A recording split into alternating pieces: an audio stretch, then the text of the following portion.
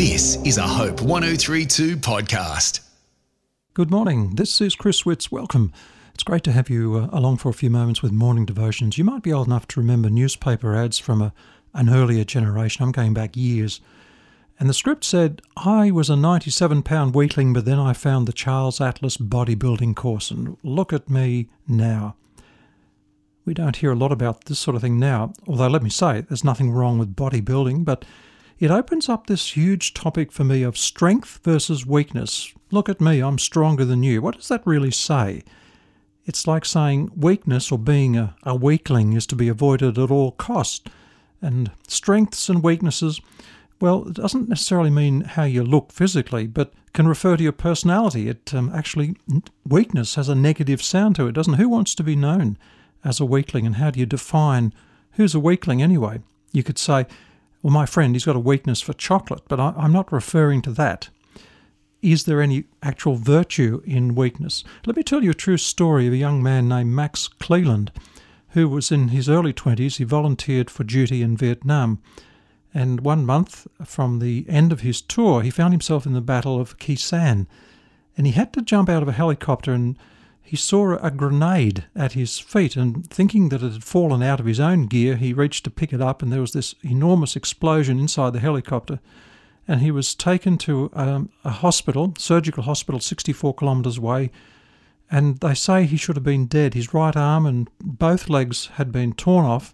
He had a shrapnel wound in his windpipe, and he clung to life by sheer willpower. And for the next 18 months, this young man was in and out of hospital, and he was told by the doctors, you'll never walk again. So Max was glad to be alive, but that's about all. And he recalls the worst moment is when a girlfriend had come to see him, have lunch with him, and as they were going, he was in a wheelchair. He came out of the wheelchair and fell into the gutter. And this is what he said, I flailed around like a fish out of water, lying in the dirt and the cigarette butts. 2 men rushed by and lifted me back into the wheelchair, and my girlfriend was hysterical. I'm sorry, Max, I'm sorry. And the shame and embarrassment of that seared me like a burn that continued to throb. I couldn't forget that. I was 24. I was 6 foot 2 inches. Now I was in a wheelchair, and I thought, is this all that's left to me, to be hauled around like a sack of potatoes for the rest of my life? No, I'm not going to be helpless. I'll need a lot of help from God, my family and friends, but I'm going to make a difference in this world. Well, George returned to his hometown of Lithonia in Georgia. This was in the United States. And he actually learned to walk with artificial limbs, and he learned to drive his car with some adaptation. He set up his own unit to live in. And then in 1970, he ran for the Georgia State Senate.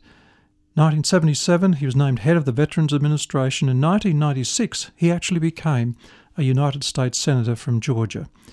Now, that's a remarkable story, a very sad story, but I want to say that story there about Max Cleland says, out of extreme weakness comes strength. And that's true. It's been said by people often that we're all handicapped.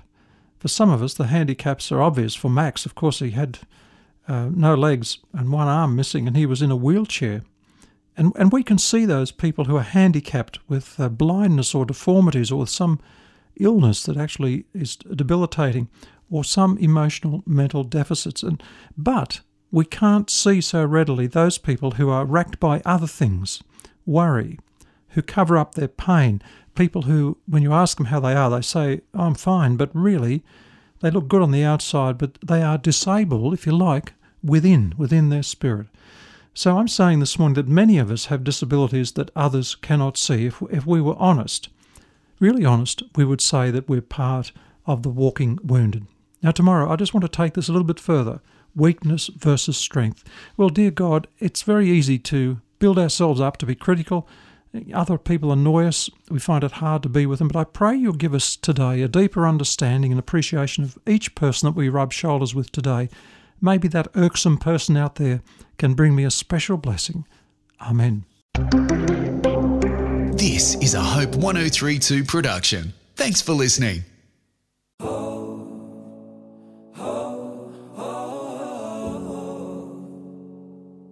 Hi, my name is Heidi Wiseman and I host my podcast, Hopeful Reflections with Heidi. In this weekly podcast, I reflect on topics surrounding our everyday lives, actively seeking biblical principles to anchor you deeper in hope. I talk about how God is everywhere and try not to miss the magic that surrounds us regardless of our circumstances. Also, faith. Our faith pleases God. I talk about the measure of our faith and how it is like a currency. I continually point to our God in every episode, as God is love, and love is how He expresses Himself. To experience this podcast, go to hopepodcast.com.au or your favourite podcast app and look for Hopeful Reflections with Heidi. My hope is that these 3-minute messages would encourage and inspire you in this journey of life.